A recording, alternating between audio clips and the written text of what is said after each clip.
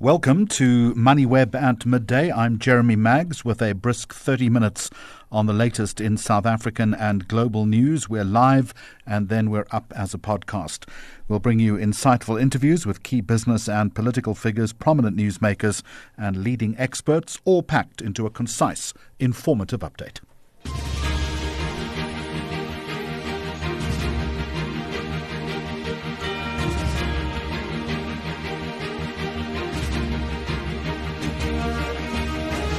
It's Tuesday, the 16th of January. Coming up on our program, SARS in the firing line from some political parties over the Phala Phala scandal. One legal academic questions South Africa's strategy in its genocide application at The Hague. Calls are being made for television licenses to be scrapped. The need for AI ethical guidelines in the medical space in South Africa, and why government response to flooding in KwaZulu-Natal has become a serious human rights issue.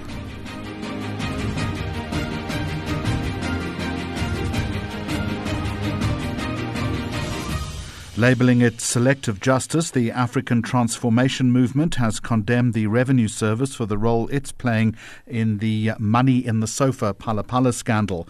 More on that now from Vuyo Zungula, who speaks for the ATM. So first of all, why does your party believe there's been a lackluster response from SARS as well as other authorities? If you look at the entire Phala Phala scandal in its entirety, one could see that there's a concerted effort to shield the president from accountability. We note that, the ones that are occupying political office sometimes do apply political pressure on the institutions when such issues arise. Because if you look at the role, for example, of the South African police services, there was no case that was reported. It was only after Mr. Fraser went to public about the theft that the police said there was a case that was reported. If you look at the question of SARS initially said all the transactions, all of the books of Dabanyoni Close Corporation were above board. Now, they did not take into account that the person which received dollars that were not declared in our country, which is the holder, must be held also responsible, because there's been cases whereby people who cannot, verify or account where they got those dollars from were held accountable. So for us, we are viewing this as selective justice, that SARS will now only target the person who did not declare the dollars, but the receiver of the dollars is not anyway scrutinized, and their role in the entire issue is not at all scrutinized. All right, explain to me why your party is raising it at this particular juncture. Are you seeking simply to gain political capital and raise your profile? Not at all. Look, when the Phala Phala scandal came about, when it became public knowledge, we acted as an organization. We've even gone to court to challenge the public protector's report. And on this particular case, it is a matter of information that was brought to the public domain that this is what SARS did. So we issued that statement in response to what SARS has recently done, because initially SARS said those dollars were not declared, and they did nothing. They said nothing, they did not act. It's only now that SARS is saying that they are now going to act against a person who came with dollars in our country and did not declare them. And at the same time, they are saying nothing again about the officials that would have been part of the processing of any foreign traveler coming to our country, because fine, SARS can deal with that one individual. But what about the system? What about the employees that allowed these dollars to come into our country? So we are of the view that there needs to be a holistic approach when it comes to the person who brought the dollars, the person who received the dollars without any confirmation that these dollars were declared, including the SARS officials who were responsible to process any dollars that were coming into the country. Is it your contention that SARS is coming too late to the party on this issue? Not only is it coming too late, but it is behaving in a manner that is suspicious. Firstly, the question of the tax records of people, it is something that has always been said that it is private.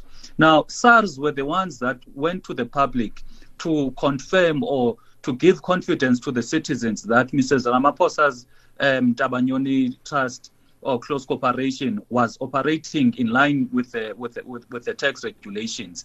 It was not Mr. Ramaphosa on his own who went and gave that assurances. Now, how can it be that now SARS, any institution, will go to the public and give confidence that the taxes of certain individuals are in order? We've never had SARS doing anything of that nature to any citizen. Now, we're of the view that the manner in which they've handled this entire Phala scandal is suspicious. SARS, of course, might contend that it's simply following due process. Due process, we understand due process when it's reasonable, but it is very unreasonable that something that happened in 2020 and was, it was made out to be in the public in June 22. It's only 2024 that we've got information now that SARS is now targeting the person who brought the dollars. Because when that PAYA application was made public, that those dollars were not declared, SARS did not do anything. So how can SARS months later or years later only now it wants to follow due process? Because they should have been following the due process from the very first onset that this information became public. So very quickly then, what does your party want to see happen in the immediate future? There must be justice, and SARS must conduct in a manner that is that gives confidence that they are not playing a political game whereby they are protecting the ones that are occupying public office. All right, we'll endeavour to reach out to the South African Revenue Service. And Vuyo Zungula, thank you very much indeed from the African Transformation Movement. You're listening to MoneyWeb at midday. The South African Human Rights Commission says it's concerned with the ongoing floods that affected Ladysmith, Dundee, Mandini, and more recently, those that occurred at the weekend in parts of the North Coast. With us now is SAHRC KZN Provincial Manager Pavashri Padiachi. And first off, why then does the Commission consider the ongoing floods in KZN a human rights issue? Well, there are various rights that are impacted when the disasters or floods impact communities or respective areas. These would include your right to housing, your right to human dignity, your right to life as well. There are various socioeconomic rights that come into play under these circumstances, which is why the Commission does have great concern over these ongoing floods. Are you worried about some sort of deficiency or deficit? Well, I think it's something we have been monitoring since the April 2022 floods. There have been many learning curves there where we found that at that time the government and relevant stakeholders were sort of slower to respond to the crises. We were not as prepared as we ought to have been. And it's something that has sparked the concern. And so we've been continually monitoring this issue to ensure that it's dealt with appropriately and so that human rights are not being violated and are in fact protected along the way. Can you give me a sense as to how there has been a slowness or a tardiness in response and where you think the preparation has been lacking to mitigate? So I think the slowness or the tardiness was more so when the initial floods occurred earlier last year or the year before in April 2022. And that was probably because of the lack of preparedness to sort of deal with these sort of disasters.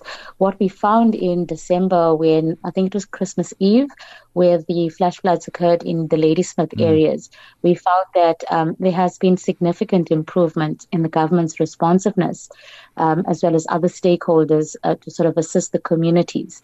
They were much more responsive and the response was rapid.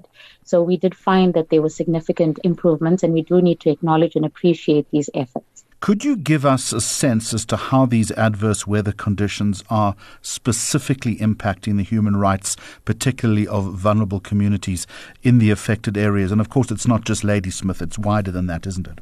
Yes, look, I know there's Madideni, there is the Stanger area, various other areas in the North Coast. Dundee has also been affected. There's a number of areas that have been impacted and continue to be impacted by the adverse weather conditions.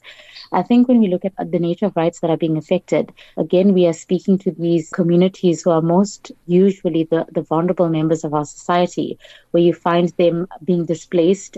They do not have the necessary resources or assistance to be able to find themselves adequate accommodation. They are displaced of their homes, most of their personal belongings, if not all of their belongings. They need assistance with temporary accommodation and other basic necessities. So again, you go to human dignity, you go to the violation of the rights to privacy. The lack of a better word is for them losing their houses. And then you find that having been accommodated in temporary sort of structures, you find that the conditions are really meant to be temporary. They're not conducive for any form of long-term sort of living. And this is where the Commission comes in to ensure the monitoring element in terms of whether or how long these communities will be sort of accommodated on a temporary sort of basis. When will they be accommodated to more suitable alternate accommodation? And what would be the more long-term plans by the government to be able to accommodate these people? So to what extent then is the Commission involved with affected communities in decision-making regarding response and discovery, and moving forward, what kind of advice should you be and can you give them? So at this stage, we're going to be conducting extensive monitoring. The purpose of the monitoring is really to look at the impact of the damage caused by the floods. It's been an ongoing issue. Apart from the communities having lost their homes, there's great infrastructure damage.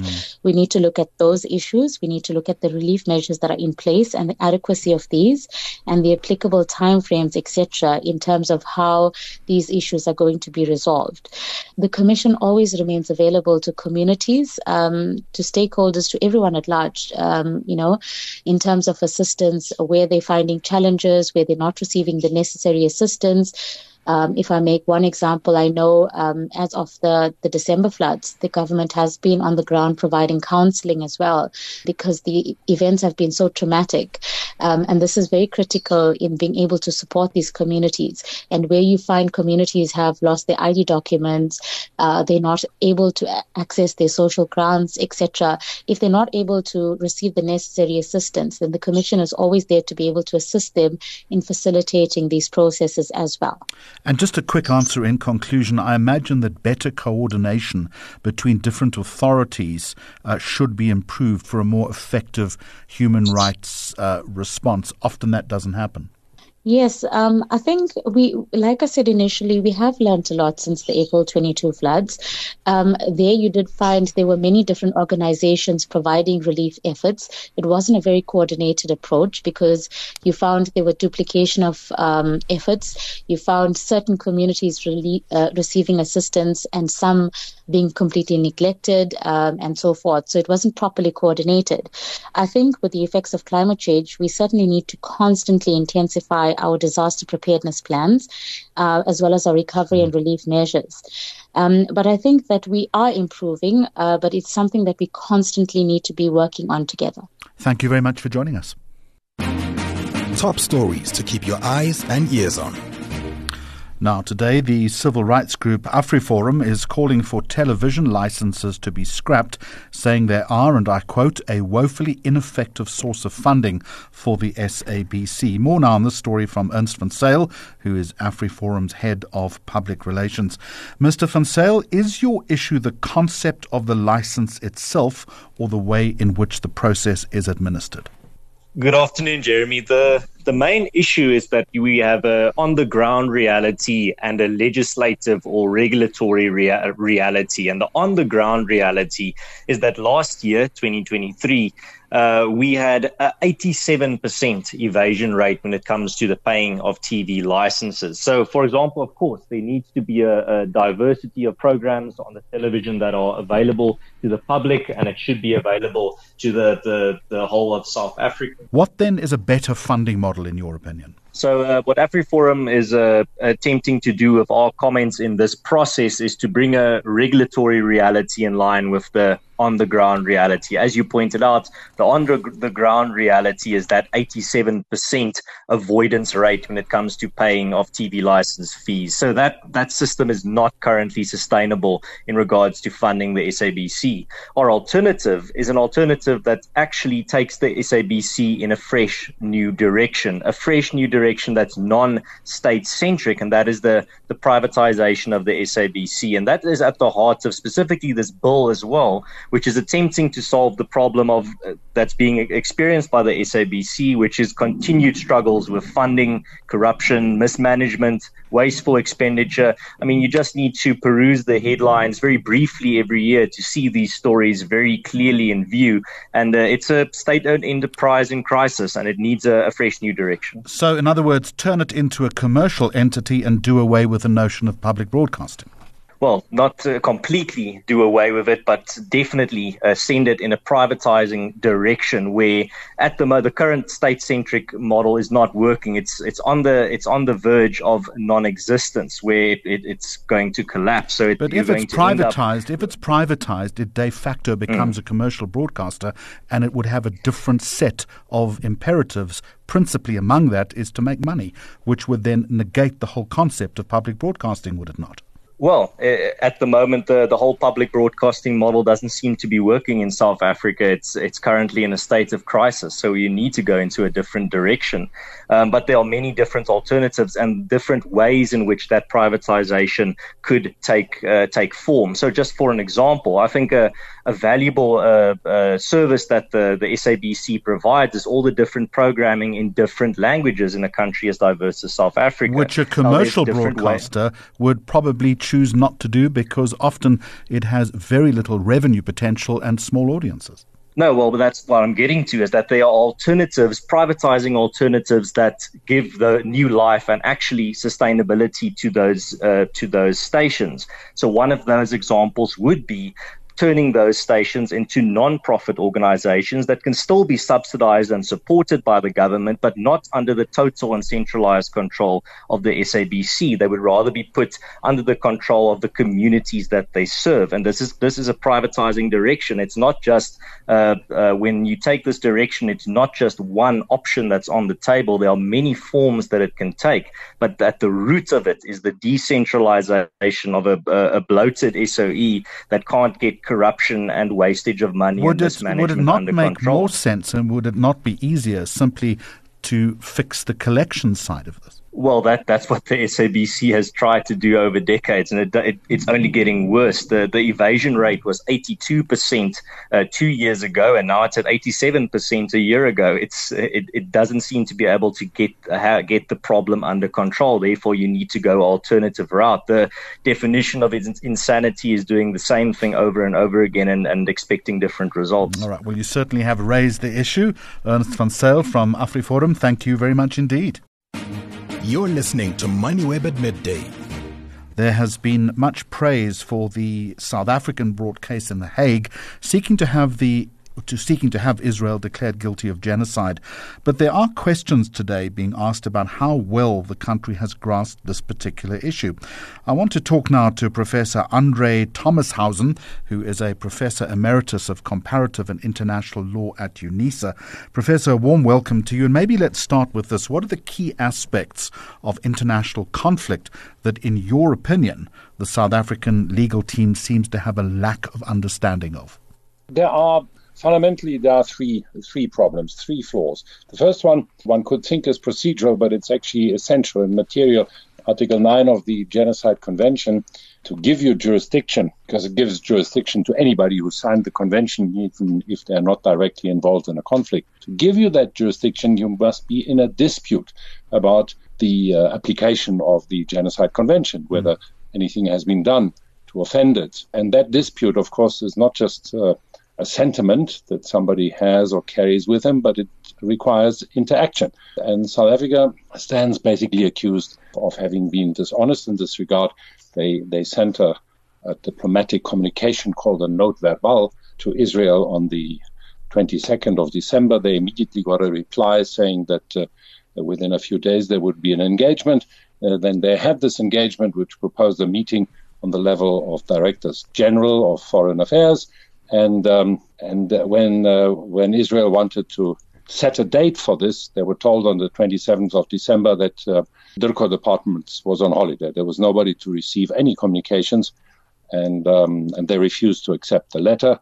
And then 2 days later, on the 29th, the application in the ICJ was filed. And that is sort of a very basic thing. You cannot just run to court.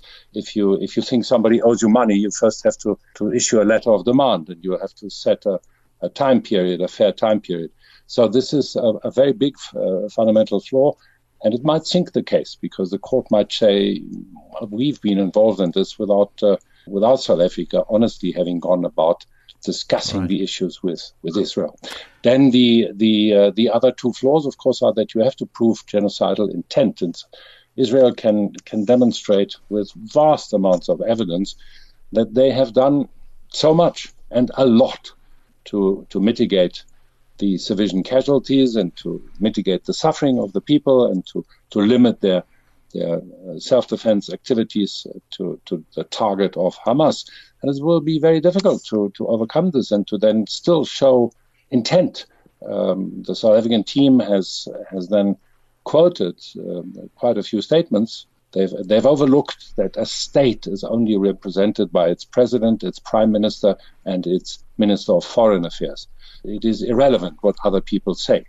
The fact that Mr. Malema shouts his head off that the Boers must be killed doesn't attribute any intent to the state of South Africa.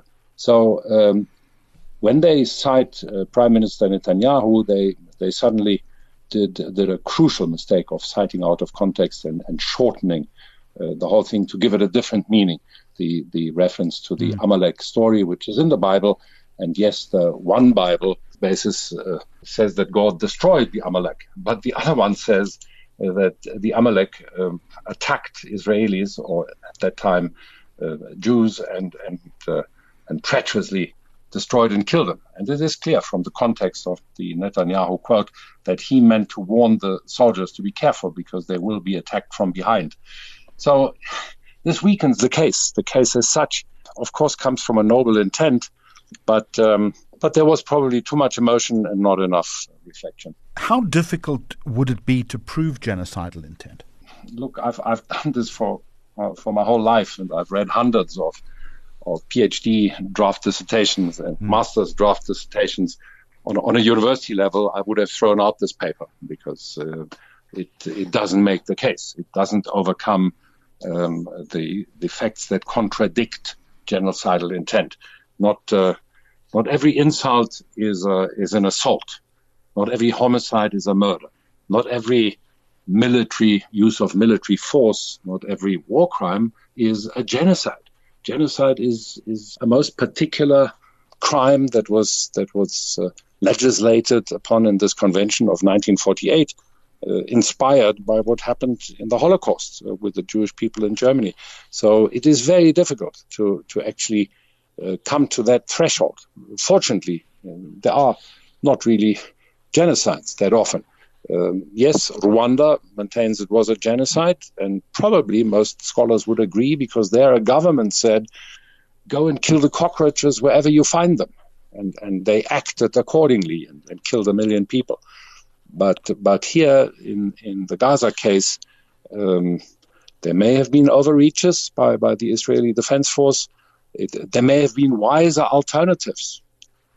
But I don't think South Africa or the world could have expected Israel after the 7th of October to sit back and say, thank you for reminding us that the Palestine issue is not resolved. We will now negotiate with you. How will the court balance the legal principle then of self-defense as far as Israel is concerned to the phrase that you've just used, overreach? The court will not do that. The court will have to determine whether there is a sufficient basis to fear that genocide might be in the process of being committed or might be committed in the future, and that is the basis for interim measures.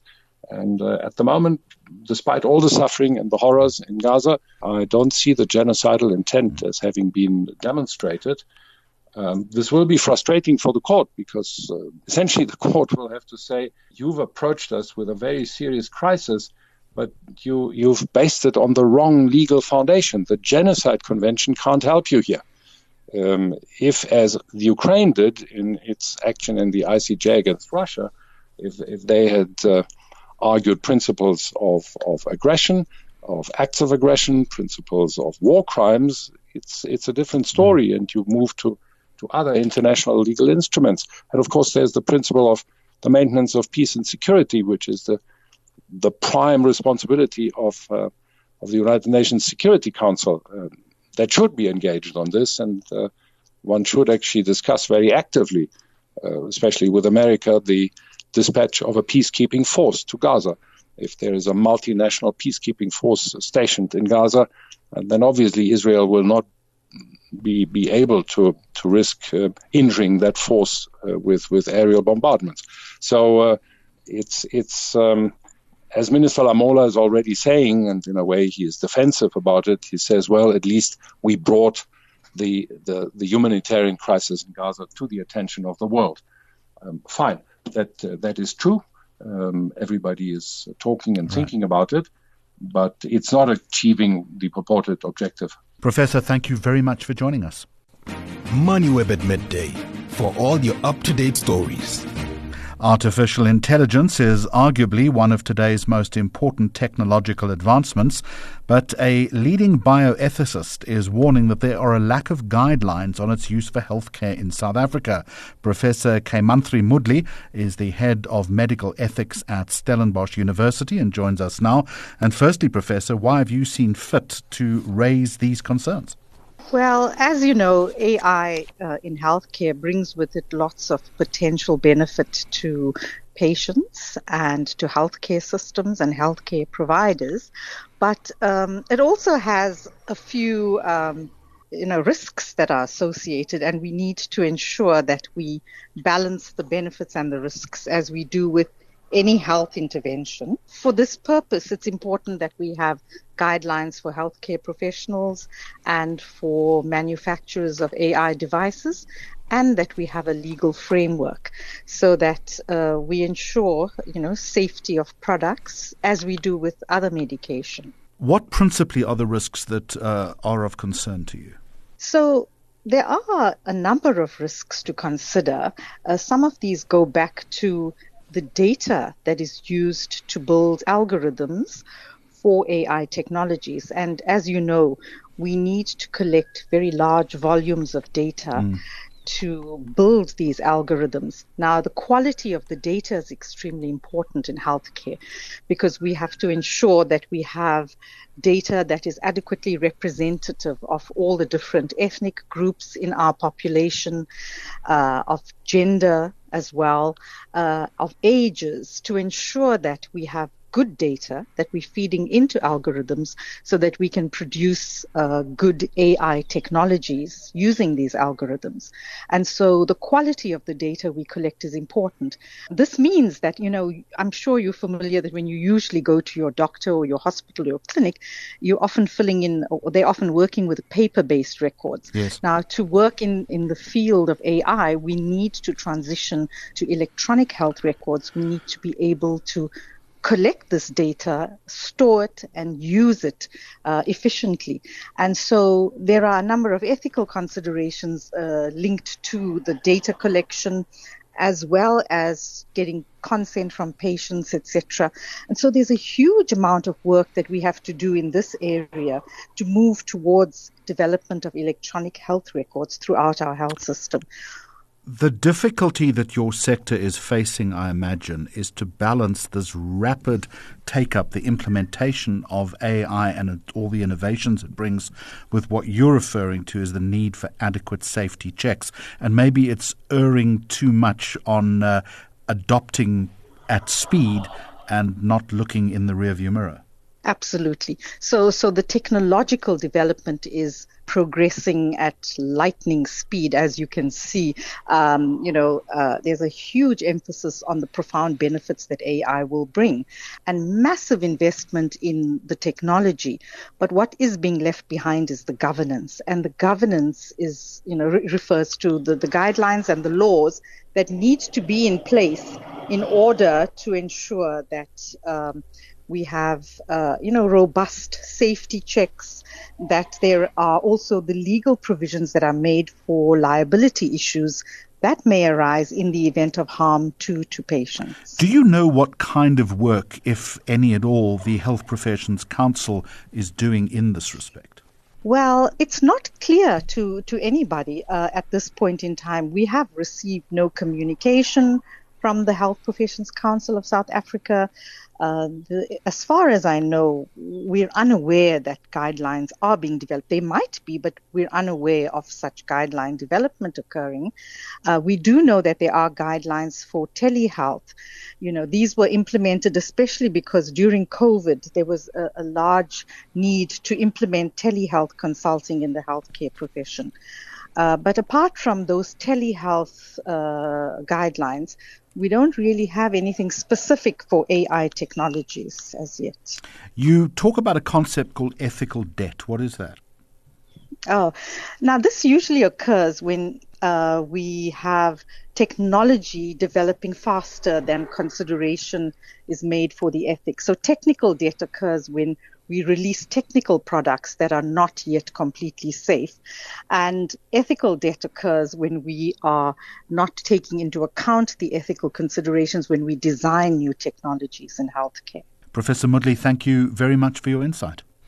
And just before we go, other stories on our radar. There is confirmation now that 2 Transnet freight rail trains travelling on the export coal line collided Sunday. The crash followed a change in shift. And former United States President Donald Trump has decisively won the Iowa caucuses, cementing his Republican frontrunner status as he bids to retake the White House in 2024. MoneyWeb at midday. We are live at noon weekdays, then up as a podcast. Goodbye to you. Thank you for listening.